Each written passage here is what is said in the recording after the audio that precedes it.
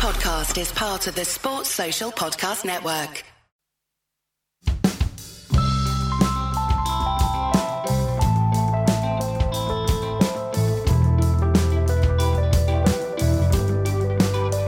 This episode of Fred Inca, we look at why Bangladesh bat so slow.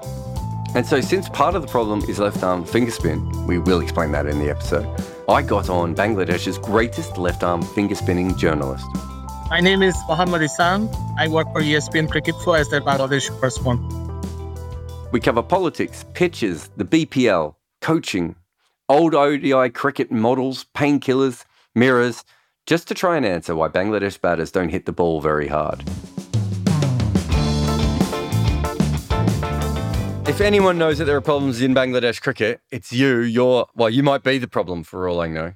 So what we're going to try and do here is we're going to try and focus specifically on T20 cricket and probably one-day cricket to a lesser extent. Because what I really want to know, Sam, is why on earth not a single player in your country can hit the ball off the square? I mean, there are other problems with Bangladesh cricket. Your women just lost to the Thai team. Yeah. We could definitely be focusing on that. Let's start with the BPL. It's a comically slow-scoring league. You must look at it from the press boxes and just be like, do any of our players ever hit fours or sixes? Yeah, BPL, the first thing that comes to mind when you talk about the BPL, especially in the last few years, is the pitches. They only use 2 grounds. Nowadays, they start to use 3 grounds. There are several batting wickets in Bangladesh, but they'll give a lot of excuses and only play matches in Mirpur. Most of the matches are held in Mirpur, which is in itself a very dark, techy sort of surface, as you have always seen, that it's a very dull surface. And when you play T20s day in, day out, 2 matches a day for a month, maybe, with very little rest in between, you have to deal with fog. Sometimes you have to deal with early morning moisture, and then, it doesn't get out of the covers for too long. And then you keep playing from afternoon to evening. That's where the BPL becomes such a slow scoring and such a sort of a boring tournament sometimes. And I mean, there have been times when they played in places like Chittagong and Sylhet that it became better, scoring rate easily improved. Then they just host, I think, 6 or 7 matches each. So that's the answer. I mean, it's pitches for BPL. That is the root cause of your first question, why they can't hit the ball off the square. I thought that's exactly what it was, and I agreed with you. But when I did the numbers, it did appear to me that there are a lot of international batters who faced a lot of balls in the BPL who had very high strike rates, and there were no local batters that had that. So while I agree with you that I think the BPL is a slow-scoring league, right? It's probably up there with the PSL and the CPL as slower-scoring leagues. PSL because it's probably bowler-dominated. CPL because almost every pitch is different, like so different from each other that you get these wildly varying results. But I found 2 batters with a strike rate in the BPL of over 130 from Bangladesh. And it was Mushfiqur Rahim, and the other one was our old mate, Mashrafi Mortaza, who obviously averages about 8, so he doesn't count. Right? No one else scores a strike rate of 130. There's a lot of international players who faced a lot of BPL balls who do. So I wonder if it isn't something slightly different than that, but we're going to get to that in a moment.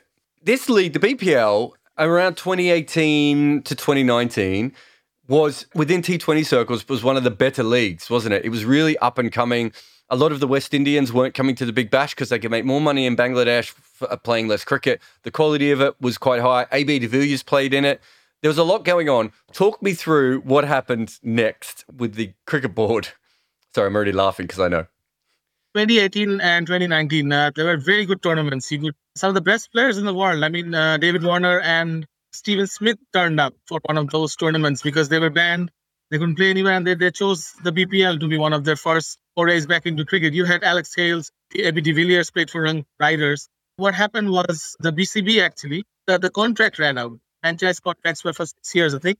And when the contract ran out, these franchises scrambled to sign players. And the biggest player in Bangladesh is Shakib Al Hasan. He quickly signed for Young Riders. And he was allowed to sign because of the other teams were signing their icon players. And the moment that happened, someone in there said, oh, he's not going to play for Dhaka Dynamites. Now, it's Dhaka Dynamites. Dhaka Dynamites is owned by Beximco, stands for Bangladesh Export-Import Company. Beximco is a large conglomerate. The hands of Beximco is Beximco Pharmaceuticals, run by Mr. Nazmul Hasan, BCB president. Oh, there's obviously a conflict of interest. There is conflict of interest at every level in Bangladesh cricket, as I have written times, and I'm sure you've read it. So Shakib went from Dhaka Dynamites to Rangpur Riders. Rangpur Riders are owned by Basundhara Group, which is the largest company in Bangladesh and a rival of Beximco, at least in certain areas, and of BPL. The moment that happened, the BCB shut down the cricket tournament, saying that Shakib transfer or contract was null and void because none of these teams existed. They did not allow any of these teams to exist anymore. The names changed, and they did host a BPL in 2019-20, just before the pandemic. Bangalore BPL T20. It was run by franchises who were new owners. Some of them were new, some of them were old, but the whole model had changed. It was just a 1-year contract with the BCB. And obviously, after the pandemic, they tried something different as well. And they did not have overseas players, the one in 2020, 2021. And there's a BPL coming up next month. So it's again a 1-year contract BPL. So big money is not going to be easy. But that they will allow 3 foreigners per team in the 11, which means they can, I think, take 6 or 7 players. But the time you spent 18, 19, that was really the peak of BPL with these big players. And as you said, they were paying more than Big Bash. I think I did a comparison with the Big Bash, and it was actually quite good. And for a change, BPL teams were paying the players properly. And, well, they slipped again. They just gave it up. And so on top of all the political stuff and the sort of nonsense that came out of that, they also did some bizarre things. Like they were talking about quotas for, was it fast bowlers and leg spinners? I know in cricket, when we talk about quotas, we generally talk about racial. The fact that Bangladesh spun it around, well, literally spun it in this case to legs. I get it. I actually understand the thinking behind it. We need more leg spinners in our national team. I just don't think that is the way to do it, to suddenly go to a young kid who's probably not good enough to be in the team. Well, you have to play now. So there was a lot going wrong with the league that up until that point, a lot had gone right with it over the last couple of years. That's fair to say, isn't it? Absolutely. The leg spinner thing that you mentioned, this was for the 1920 tournament, which was run by the BCB. All the teams were owned by the BCB. There was a lot of hue and cry when Rashid Khan took 11 wickets or 10 wickets against Bangladesh in the September 2019 test match. And the media was rife with talk that, look at us, we don't even promote a single leg spinner. In domestic cricket, we are ruining their careers. Suddenly, someone from the BCB came up with a report that, oh, we're going to have leg spinners in every first-class team. They fired a first-class coach for not selecting a leg spinner for one game. But that became a big news. So they said, oh, we're going to do it in the BPL as well. Wow, I mean, amazing. So BCB had 2 teams in the tournament out of the 6, I think. Those 2 teams didn't even listen to the BCB's own rule. It was just nothing. And leg spinner comes out of Bangladesh. I think we have 4 leg spinners in the whole first class, this day and T20 competition, just 4. And they've already ruined one guy's career by not picking it. There is a perception that leg spin doesn't work for this cricket. This is a very strange, weird perception. The BPL model has just given up on it. It had going so well in 2017. Well, I mean, it's funny when you say, that leg spinners don't work, because obviously in T20 cricket, there's no one in T20 cricket outside of Bangladesh that aren't trying to load up as many leg spinners or left arm wrist spinners that they can. I mean, England might pick a school teacher to be their left arm wrist spinner because they can't find anyone else. And, we've certainly seen that, right across the board, people just being like, well, he's not a very good bowler. Yeah, but he's a wrist spinner.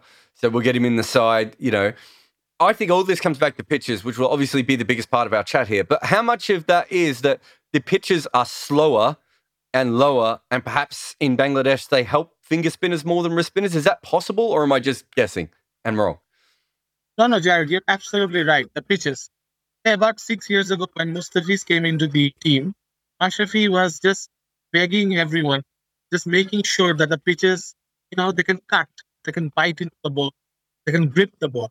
So if you have a bowler who's bowling a lot of cutters, if you need the ball to grip, obviously the left-arm spinners or any finger spinner would love finger. Leg spinners need a bit of pitch, I think, on the wicket. They need a bit of wickets are extremely dark, and the soil content is very different than neighboring India. We have the same landmark. So there are certain wickets in Bangladesh that could just a bit of India. It doesn't. It's very different, especially in Mirpur. They use a very different sort of soil and darkish soil.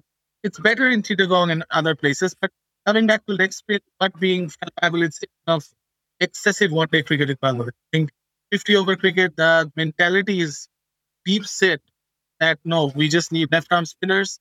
And you had me playing left-arm spinner, me being a left-arm spinner when I played. And I was like the most important player in my team. Despite my shortcomings as a batsman, left arm spin works. But leg spinners, I've seen a lot of great leg spinners in domestic cricket just, fizzle away because of the lack of opportunities. They will not pick a leg spinner until they really need to, or they really have no other choice. It's a very attitude, but it's an attitude that is not going it up anywhere. All right, let's focus in on two things you just said then, the attitude and the 50 over thinking. So I think that Bangladesh cricket is probably the most conservative cricket culture left in the world. I'm trying to think if there's anyone more. I mean, even some ways Australia and India can be quite conservative, but nowhere near the levels that Bangladesh are. I can't think of another major cricket nation that is so conservative with the way that they play and plan their cricket. The other thing is the 50 over thing. Bangladesh seems to be one of the last countries left that really, really obsess over one-day cricket, perhaps because that's where you've had the majority of your success, right? You haven't been as good in Test cricket. You haven't been as good in T20 cricket, but you have been in one-day cricket. But you're not even playing a modern style of one-day cricket. Like, it's not England. It's not like you're pioneers there. You're basically playing the same style of one-day cricket that was played in, 2007? It's a very, very old style. So it feels to me that you've got this conservative nature and mixed with the one time that Bangladesh sort of got good was playing very safe one-day cricket. And you talk about left-arm finger spinners. Left-arm finger spinners are a safer option than wrist spinners, aren't they, as a general rule? Not you compared to me, but in general, you're sticking up for leg spinners, and I was having a go at them earlier. But yeah, I think it's almost like a match of this old-fashioned 50 over style and a very conservative nature of Bangladesh. Is that right? That's what I see from my distance. And you watch a lot of cricket, Jared. I'm sure you watch a lot of Bangladesh matches, and it's assessment is again absolutely correct. They do play a very old-fashioned one-day cricket. They rely on scoring 240 to 250 at home, and hopefully no due, and their spinners can come and wrap up the team for maybe 210. That's the dream scenario in every T20 every ODI that they play. It's the same thing that repeats in every List A match, every league match that we play. But it's the same old model. There's the two good sort of pro players on the top, a lot of nurtlers in the middle order. Then maybe one spinners will come and hit the repetition of this model that people just cannot get out of it. Every cricket match we play, in fact, the amateur cricket that we play, is modeled after these sort of that we're going to have our big hitters on the top. Middle order has to be some slow guy or someone who bats a little slowly, and then you pick it up after maybe 45 overs for the last 5 over training game. It's exactly what Bangladesh does in T20. Yeah, it's a one-day sort of T20 then. The other thing you talked about there was at home. The whole style of Bangladesh cricket is only designed to win in Bangladesh, right? So I had a look at this. I don't know if you saw my video on it, but Bangladesh lose away from home in T20 cricket, but they're nearly a run and over quicker when they're away from home. So that tells us that the pitches play a role, but they're still losing a lot. Like, their whole setup is really to score between, in T20 cricket, as between 100 and 145. And in one-day cricket, it's between 230 and 270. And then rely on the fact that a bunch of left-arm finger spinners and off spinners are going to win the game for them. That's absolutely fine, but that's like one way of winning a game. If you look at like New Zealand, who've been in a bunch of different World Cup finals, if you look at Australia, and I'm not even talking about the really good teams like India and England, there's multiple ways that they win, or their ways are so dynamic they'll win kind of anywhere, right? So England are coming at you from two sides. Their bowlers are trying to take wickets, and their batters are trying to score at such a high strike rate all the way through the innings, right? That should work in most places.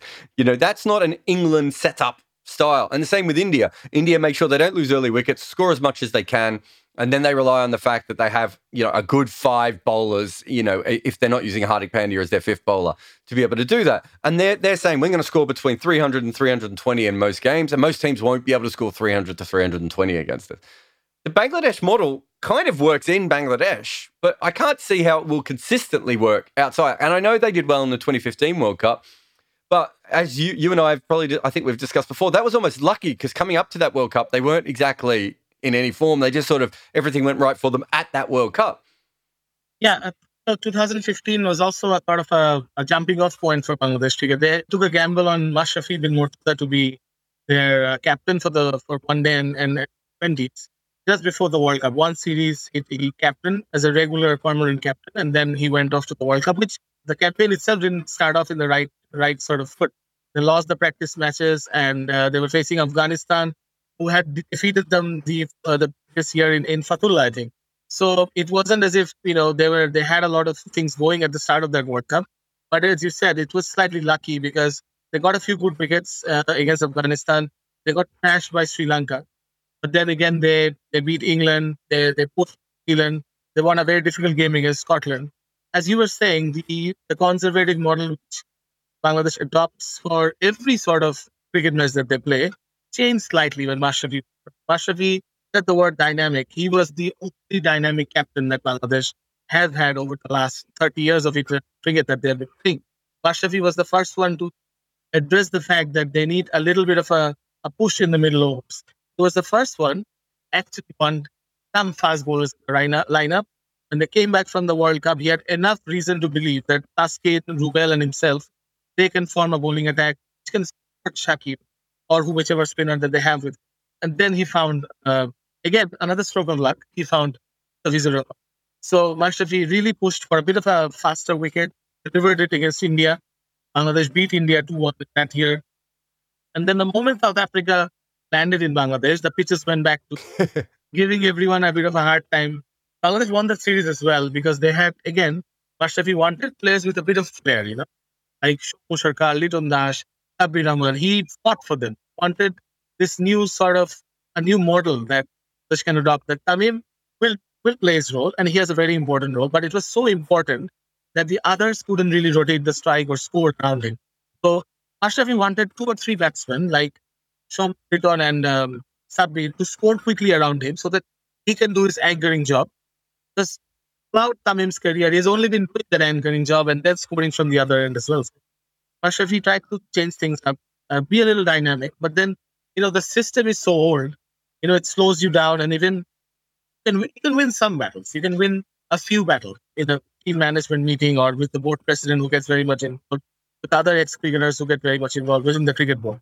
You can win some battles, but when push comes to shove, sometimes you have to back off. Say, okay, I'll give up on someone, make sure the bigger picture is reached. So dynamic is a good word. I think dynamism has been missing in Bangladesh cricket since Mashrafi has stopped being the captain. He hasn't retired yet, but sometimes he writes the very nice Facebook posts talking about what what should have been done, what could have been done, especially during the World Cup. So people miss him, even journalists miss him because of how interesting that whole period was, that whole period of trying out stuff. He was that sort of a captain who, despite being used to a tail ender by the end of his career, he did come out in one T20, I think, in his Pakistan, just to smash the bowlers around, and he did it. That's the sort of guy he was. I love that, your most dynamic captain has been reduced to a blogger. Also, Tamim Iqbal, I was there when he made the runs at Lord's. Like, I reckon that was before I was in the press box, so I must have paid for a ticket like an animal, right? And went to that ground and watched him. And so you've got 2 incredible dynamic forces who just had the life force sucked out of them by Bangladesh cricket. So if you look at let's just have a look at this last World Cup. It was quite clear that Bangladesh struggled to bat. You could see it when they lost to Scotland. I know the Scottish bowlers did very well in this tournament. Even when they beat Oman, it's the fact that so many of their top order just chew up all these balls. I mean, it's hard to look at them in T20 cricket and not think that this isn't just a nation of anchors, is it? But the other thing that I found really confusing was the 2 surfaces that are probably the most similar to Bangladesh, like especially when you look at the numbers, but even with the eye test, are UAE and Oman. That's where they played, man. Like, literally, that's where they played, and they couldn't even step up in conditions that should have helped them more. I think what we should consider first was what sort of pitches they played the previous 10 T20s. Dog shit. Dog shit is the term you're looking for. Absolutely. Dog shit was correct. And the point was, they basically believed that if they can win a few matches against Australian News, they'll take the confidence to the World Cup, because 2021 has been absolutely shit for them. I think first 10 matches, they were winless. They lost to West Indies. Sorry, they won the one-day series against West Indies. They lost the 2 test matches. Kyle Myers hitting that big 100 in the Chittagong test, 4 killings. And then they got smashed in New Zealand. Sri Lanka beat them 1-0. It was all going downhill until they beat Sri Lanka in this one-day series, I think 2-1. Then they had Zimbabwe, which, well, they don't really count that much because how the public perceives Zimbabwe. So even if they did well, they needed to do something as Australia or New Zealand. Now, when they asked for a wicket that helped the spinners, this is the middle of summer, Janet. The pitches are unprepared because it's off peak off season for curators as well. And you had rain around. They couldn't prepare the pitch. Actually, I heard that I think they got about 10 days before total in the previous months prepared that wicket. Underprepared wicket, ball spitting everywhere. And then you had Australia in trouble. And winning can be a little addictive. So 1, 3-2. And by the end of the New Zealand series, you could realize that the batsmen's confidence was fucked. They were just so batting confidence was gone. And I heard two very interesting things from coach Russell Domingue. And he said that it is better to go from bad pitches to good pitches for a batsman. And he said that he didn't believe that a batsman could, say, a month after playing on a bad wicket, they can go on a good wicket and think about what happened in those last 10 matches or playing in those wickets. So he said, I don't believe that a batsman can, a month later, they'll still have a confidence problem. That's exactly that they had. They went to Oman first, where against Scotland, they were on a good wicket. But you could see from the very beginning, I mean, they were not really sure of how to approach. You had young players opening. Even the senior players took many deliveries. And the news started to filter out that they were not at all confident. They had lost all of it. And just before these 10 matches against Australia and New Zealand, they were chasing 190 in T20s, which is this Bangladesh team. So Musharka was scoring fast. Liton Das was winning the matches. You had Mahmudullah winning the matches towards it. Mahmudullah is a pretty good T20 player. And they were reduced to these batsmen who couldn't play short ball, couldn't hit out during the last 5 overs. Mahmudullah basically blamed himself for the West Indies loss. And they had it in the bag, but just, stalled it for too long. These are very interesting things that Bangladesh showed in the World Cup. And I recently did a piece on how their power play batting was destroyed, basically, during those two series. So for a good period, 2016-19, they were averaging 48 for power play. And you had someone like Liton Das. Liton Das was, I think, his power play average was 156, second only to Colin Munro, among batsmen who've played like 200 or 300 balls during power plays. And now you had Liton Das scoring at 96. That is his peak this year, especially in the World Cup and during the Australia series. And then you had, Mushfiq Khan going, Shomu Sarkar going. These three were among the top order players. They were scoring quickly before the Australia-New Zealand series. The Australia-New Zealand series had a story of its own. There was a few things that needed to be corrected in Bangladesh cricket. One of them was the team form. The other was, this is not a rumor, but this is a perception that because there was a BCB election coming up in October, the cricket board had to show something that they were doing something good. So winning matches with Australia and New Zealand counted as something very important that had to be done. It had no real connection with the election, but that's how perceptions are created in Bangladesh cricket. And then, well, we saw what happened. The election went off well, but the World Cup didn't. It's interesting too, because the whole confidence thing, Australia lost to West Indies and Bangladesh before winning the World Cup. And so I get the confidence thing, but realistically, I'm not sure it worked. The other thing is this whole you're going from bad pitches to good pitches. They didn't really go to that much better pitches. The Oman pitches were okay, but the UAE pitches were more or less very similar to Bangladesh pitches, really. And I suppose that's what really frustrated me. Like, they had the ideal World T20, if you think about it. It was a random tournament where, unless England or West Indies absolutely dominated from ball one, chances are anyone was going to win it. And with the finals the way they are, that's always a chance in this tournament anyway. But there was probably 5, 6, even 7 teams who had a chance coming into that tournament of winning. The conditions suited them, right? I mean, they're not going to get... The next World Cup isn't going to help them any more than this one did. They had a warm-up tournament. Like, everyone else is playing these stupid warm-up games. They're playing Oman and Scotland, like some good games there. And they were absolutely terrible. Like, I don't know if you know this, but I did a power list about halfway through of like ranking the teams in the tournament. And I had them, of the top 12. And I had them 11th and I had Scotland behind them because I think at that stage, Scotland had played their first 2 Group 12 games and been absolutely terrible. The amount of Bangladesh fans who contacted me to say I had Bangladesh too high. Right? And by the end of the tournament, I think Scotland was playing the better cricket out of the two teams, right? And Scotland beat Bangladesh as well, but Scotland did have a very rough couple of games when they first got to the Super 12s or whatever we're calling second round, right? But Yeah. Bangladesh were absolutely terrible in this tournament, even including that first round. You had the cricket going bad. I mean, it was so many negative things, Jared. They lost the first match against Scotland. Oman wasn't that great. PNG, and again, against PNG, they had them 8 down, I think, for like very little. And then still PNG scored some runs after that. But these were points that needed to be addressed. But what they started to do was they started to reply to the board president and their critics from press conferences and created a lot of unnecessary talk around the team. The loss to Scotland, the board president came out and smashed them, which he does often. Always helpful. Always helpful. No, look, Jared, of course it's not right, but he's done it in every tournament since he's been around. He does that. It's not as if the players don't know. I'm not what he does, but the players, you had Sheikh, you had Saqib and Mahmudullah. These are smart guys. They came out and started to get angry. Saqib obviously tried to be a little diplomatic, but then Mahmudullah, after the PNG game, these are the problems. You come out beating PNG and you come and get into a slanging match with the media, talking about how they have such a tough time in the background. They're having to have a lot of painkillers before matches. And his nickname became Painkiller during the World Cup. And still, I think that's really, he just when you have problems, why would you double your problems by going into these press conferences? And Mushfiq came out in his first big knock against Sri Lanka. Bangladesh lost the game. He was asked again about the criticism. And he said, well, I've been around for 15 or 16 years. This is very normal. These critics should go and see themselves on the mirror. His nickname became Mr. Aina. Aina stands for mirror. It was so difficult, They just made it harder for themselves.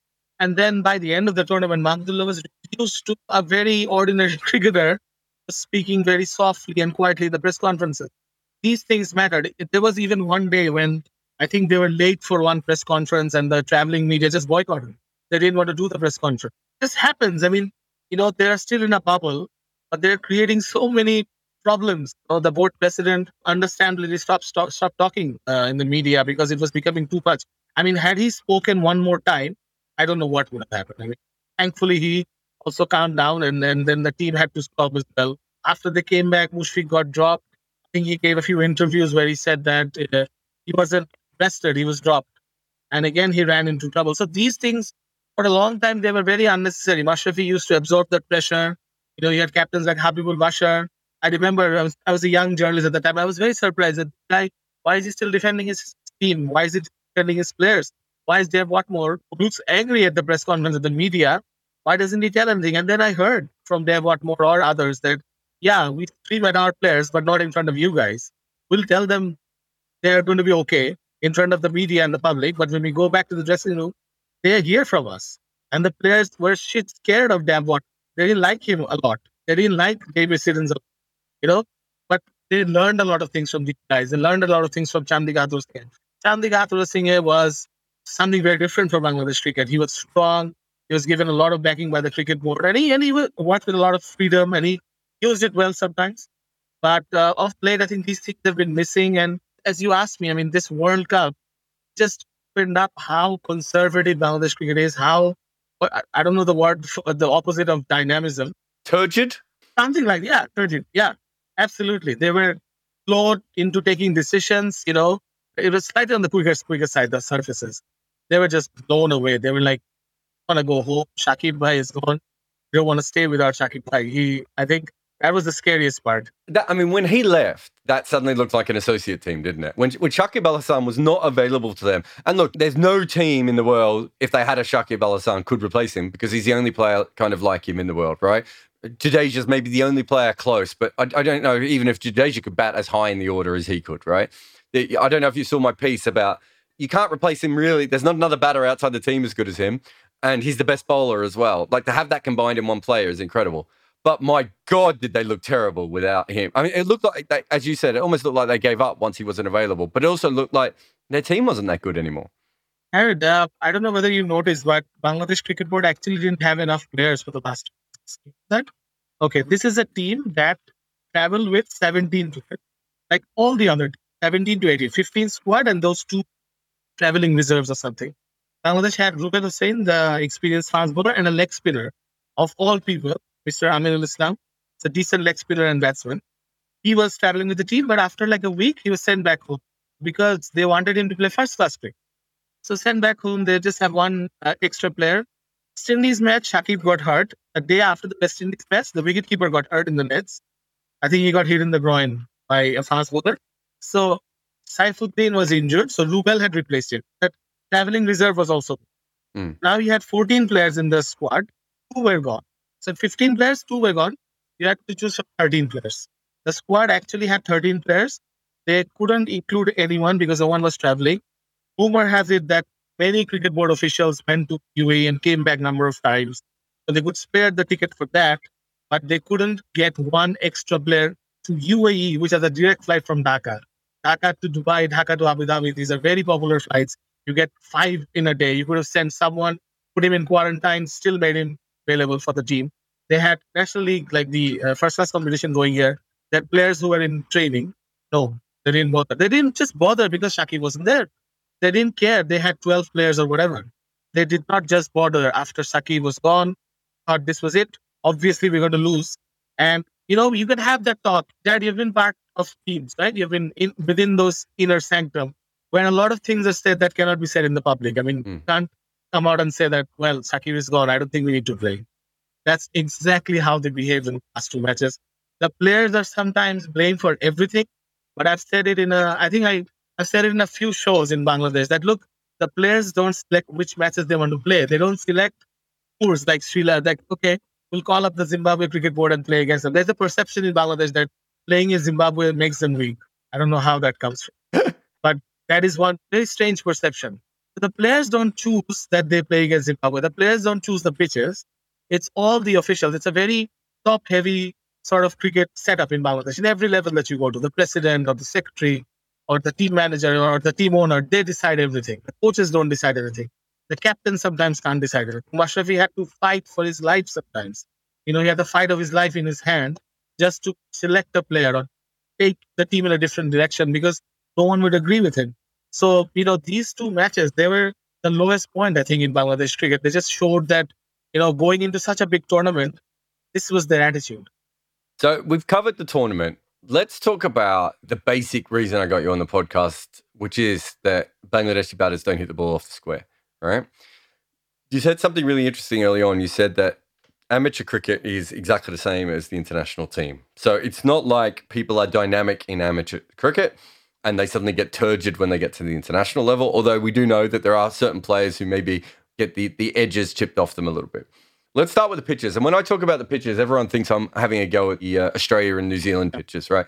When I'm talking about the pitches, I'm talking about the pitches from club cricket or school cricket, club cricket, all the way up to the international level. It feels like to me, there must be a reason that so many Bangladeshi batters play very straight and don't try big shots and don't have a power game. I can't think of a single hitter that's ever come out of Bangladesh, right? There's been a hitter out of every other... I mean, talk about Scotland. George Munsey can probably hit the ball twice as far as some of the Bangladeshi players, right? Scotland have got guys like Ollie Hares who aren't even playing in their team who can hit the ball further than guys in Bangladesh, right? So when I say the pitches, do you think the pitches countrywide play a part in the fact that Bangladesh isn't better at hitting the ball? Not really, Jared. I think what you saw against Australia and New Zealand is a part of a plan that Chandrika Hathurusinghe put in place with the cricket board that in test matches, which they were not winning at that time. This is around 2016. England coming and Australia probably coming the next year. Have pitches where we can beat them.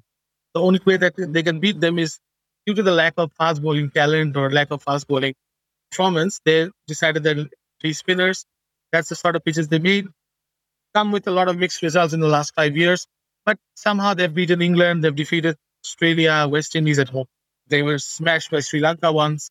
Zimbabwe beat them. Afghanistan smashed them. So Midwood is a different beast altogether.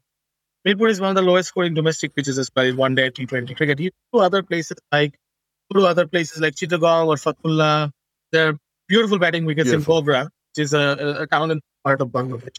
You have Rajshahi and Rangpur. These are very good pitches where fast bowling does well. In Khulna, the fast bowlers do well. They do produce a lot of fast bowlers. So everything is in place. Just total attitude. As you said, there has never been a hitter out of Bangladesh. All the hitters that I've known in my life are Mohammad Rafi, come out when they're 7 for 90 or something. and would all wait for him to hit a few sixes because he was the one guy who had some guts to. And we knew that Bangladeshis need guts to hit sixes, not to face fast bowling. They had the guts to face great fast bowling. Mahabubul Bashar had very good technique. Mohammad Ashraf was good against fast bowling. But hit sixes, as you say, it's such a important skill these days. They never developed it. There were so many all-rounders who came up. They had Farhad Reza, Ziaur Rahman. People ridiculed them for starting from their own teammates in the Bangladesh team. They didn't really believed in them because the whole culture is of spinners and spinners knowing how to bat. It isn't about fast bowlers who would be given the chances. When Saifuddin came up the ranks, Saifuddin, he comes from a very out-of-the-road place. Like, I think he's from Feni, which is in the south. He came up and he did bat in the top order for the under-19s. He bowled with the new ball. And Mashrafi backed him. Mashrafi thought that he's good with the new ball. And sometimes with these things, I think it's a bit of lack of talent. You have to believe in some people. Just show that you believe in them. And then, when Saifuddin got hit by David Miller in South Africa in 2017, Mashrafi kept playing him. Okay, you got hit. I'm still going to give you a chance. He came to the BPL, got smashed by Darren Sam in one. Doesn't matter. Mashrafi kept trying him on the team. He did well in the World Cup. He's developed a few slow balls. Mashrafi told me that if you don't throw them in the deep end, they're not going to come up with their own sort of varieties. Saifuddin was just a simple. So he figured out that I need to bowl back of the hand stuff. But if you throw a guy in the deep end, like Mahmudullah himself, Hathura Singh, I think Hathura Singh's development of Mahmudullah as the big hitter for Bangladesh it has had a lasting impact even after he left. Mahmudullah was a pretty good hitter. Even in this World Cup, he scored a quick fire 50. But that's it. I mean, he's a full batsman who had to be turned into a hitter. To answer your original question, why can't Bangladesh find any hitters or why can't Bangladesh hit big? It's because of the culture. It's because of a combination of the culture of cricket here, a bit about the pitch. I don't think the pitch is a big problem. It's the attitude of cricket officials. When I look at Bangladesh batters, they remind me very much of English batters and perhaps New Zealand batters from when their domestic pitches were bright green, right? Which is that there's almost a fear that they are going to miss a ball at any stage, right? And in England and New Zealand, it was obviously that the ball is going to whip in either direction off the seam or swing or whatever. And in Bangladesh, it's like at any stage, I feel like the ball is going to keep low. So I have to keep a straight bat, keep my elbow up and pump the ball down the ground. If you compare that to West Indian batters, perhaps Australian batters who bat on much better surfaces in general, the sorts of pitches that you get in some of those other places, I always feel like the one reason that the Australian batters were so good, especially coming through that great period, was and even now, realistically, is that so many of them grow up on synthetic pitches and matting pitches, right? They just automatically trust the bounce. And then they have to learn how to play on the green pitches and the Asian pitches, which brings in its own problem. What it doesn't bring in, though, is a fear. And what it doesn't bring in is a rigidness, right? It brings in a flexibility. So my thought, and if I'm completely wrong, you tell me I'm wrong, but my thought is that if what we've seen from enough Bangladesh pitches, I agree with you that Mirpur is by far worse than many of the others, internationally and domestically. I've had a look at some of the numbers. My thought is that there seems to, though, be certainly a case where at the lower levels, if left arm finger spin is on top, and it's the thing that everyone wants, or off spin as well, the finger spin in general, that so many of the pitches are made to suit those sorts of bowlers, even from a very young age level, that it's very hard to ever be in the mindset to be able to swing when you're always worried that the next ball is going to keep very low or it's going to rag back when it spins. That's what it looks like to me as someone who watches international cricket everywhere. But you're there. Am I even close or am I completely wrong? No, it just seems you've been playing domestic cricket here secretly, Sarad. Is it true? Yes, I have, actually. I was a leg spinner. They put me in a side and then I hurt my arm. I couldn't do it anymore. No. No. So I'll just give you two very interesting anecdotes. Whenever I've played, I have always seen that a batter in Bangladesh hits a six, then defends the next ball. And there's a joke among us friends that is Bangladeshi cricket for you. You hit a six, the next ball, like a good boy, like a good Muslim boy, you stay in the crease, defend the ball, be conservative. Then you can do whatever you feel like. If you have hit 1 6 in and over, that's it. Don't be greedy. That's the attitude, number one. Number two, Jared, you know that the Dhaka League is the structure, like the English Premier League. You have the third division, second, first, and Premier. I started playing in the third division, which is league cricket, but a lot of upcoming players, a lot of good players, 40 plus or under 19 players play in that league. And I got smashed every match. They just stayed and it was played on matting wicket where they trusted the bounce. Every match I could hit for 2 6. I was a left-arm spinner. They didn't care. I got wickets, but I also got smashed. Following 8 years, I played in turf wickets in first division and Premier League cricket. Whatever I played, it was all turf cricket or on natural turf. I only got hit for once. 8 years, I've played few hundred matches, I think. I got hit for one thing. That was one of my friends who told me the night before that you have never been hit for a six, right? I said, no. I said, I'm going to break that too, just for the fun of it. What a prick your friend is to start with. Yeah. He hit me for a six over mid wicket. That was the only one I got hit for. And that's the story for you. The higher you go, you have players who get paid a lot of money. I always thought, because they get paid, the batsman gets paid them. They didn't want to take a chance against left arm spinner. You're right that you just cannot hit a left arm spinner regularly, can you? On pitches that help the spinners. Honestly, I said that the pitches are better in other places than Mirpur, but still it turns. It grips. I mean, I haven't come across maybe one or two pitches inside the BKSP are really good because they're well tended. But otherwise, most pitches, they help the spinners in the second half. It just is. That is how it is. But, that whole habit comes from the bowling. Okay. But then the batsmen also look over the shoulder and think, oh, what's the coach going to say if I get out? So there is no adventurism in Bangladesh cricket, unfortunately. You're not going to see a batsman in school cricket score 1,000 runs in a match. Unfortunately, as much as people hate that, I would want someone to try and do that. You know what? Even I have been an idiot at times. Shaumu Sarkar was, I think, 12 or 13 years old. I was playing with his elder brother, who's the teacher now, Pushpen Sarkar. He was a wicketkeeper batsman, hard hitter.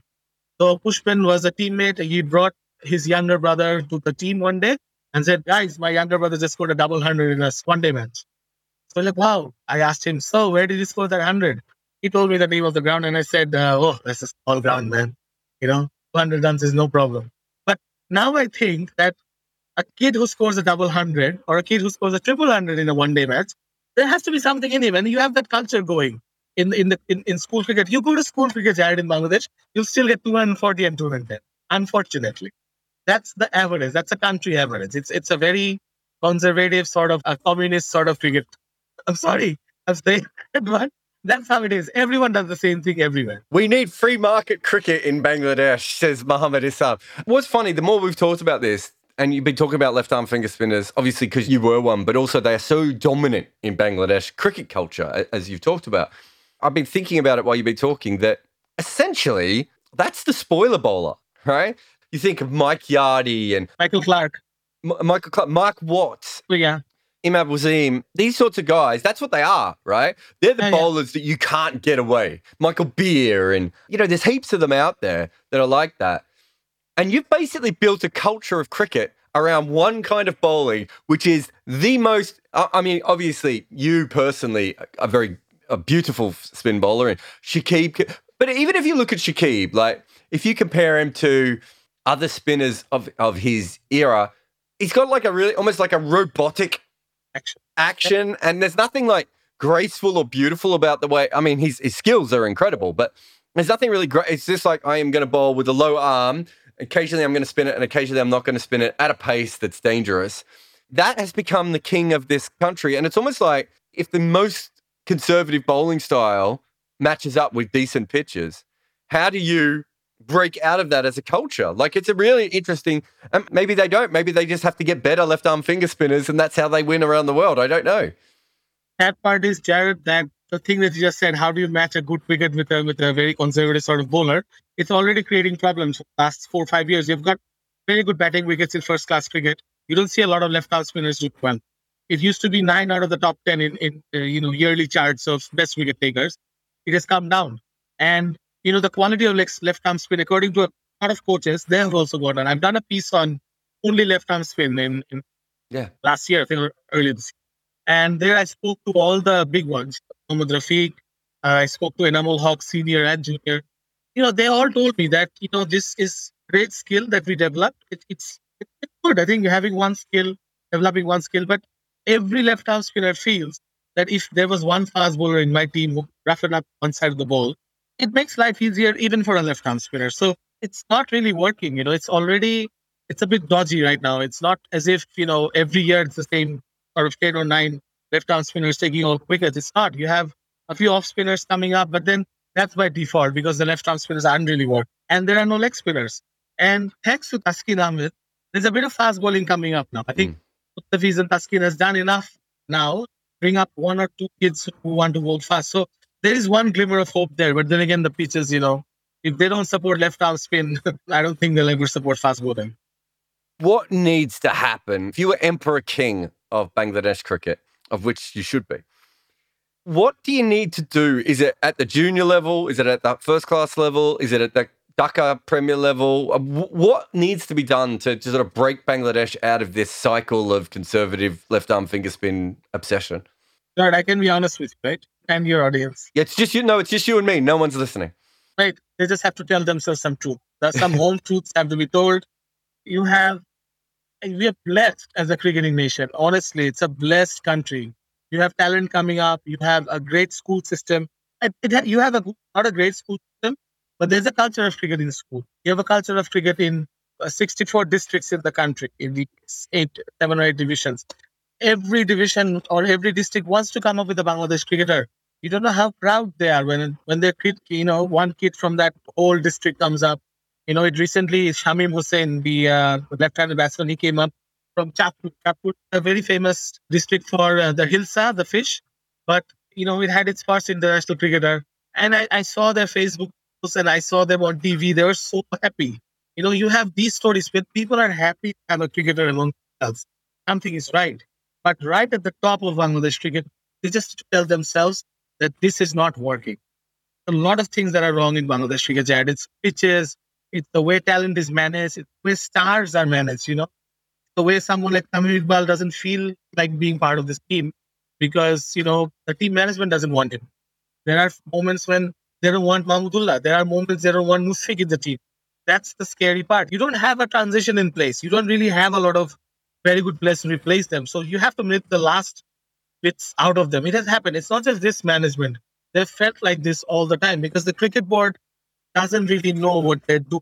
Then when the management thinks differently, well, then it comes to personal battles, personality clashes and all these things. This cannot help any small company, let alone such a big thing as Bangladesh cricket. I mean, as I said, people get happy when Bangladesh win. And when you see that people get happy when Bangladesh are losing, that's scary. That's what should scare Bangladesh cricket board. That's where they should draw a line and say, well, we need to take honest decisions. We have taken a lot of not honest. The not honest means you have to, as Mushfiq said, look yourself in the mirror. But look yourself in the mirror and tell yourself that I'm going to do justice to this. Sometimes when I go to Bangalore for working in cricket football, sometimes I've been there a few times. My colleagues, they're convinced that sometimes cricket popularity in Bangladesh matches India's volume. It is 1/10 of the population, perhaps. Because the way people are obsessed about cricket in Bangladesh, the cricketers or the cricket board, actually, they don't give back. You should just see the situation in the stadiums when they came back. Pakistan was the first series in the pandemic. Just seen the seats and that whole atmosphere in that stadium. They had 2 years to clean that stadium because the paying public is going to pay. They're going to watch it on TV. Who cares? But people criticize Bangladesh, of course. But it's a small country, Jared, and it's a new country. It's just 50 years. Just people don't have a lot of things to be cheerful of. So cricket obviously was one of them. And people actually equate not just nationalism or pastime with cricket. It's a way of life. So they're just doing so much injustice to this whole love for cricket that, as you said, if I was the emperor or king of Bangladesh cricket, I wouldn't do much. I'll just ask these emperors or, the kings of Bangladesh cricket to please tell yourself the truth. They'll ask the truth. There is a problem. There is obviously a problem with Bangladesh cricket team, with Bangladesh cricket. Just be honest with you. I want you to go look yourself in the mirror, take a painkiller, and remember that you are the Emperor King. Thank you for coming on the podcast. Thank you for inviting me, Jan. Thank you so much.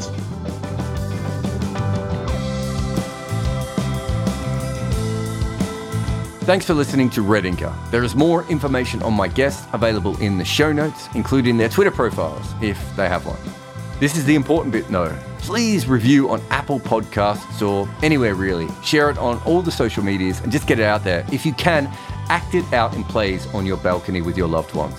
This podcast is made possible by the people who support us at Patreon, so thanks to those who already do. And there is a link to Patreon in the show notes as well. Red Inker is made by me, Jared Kimber.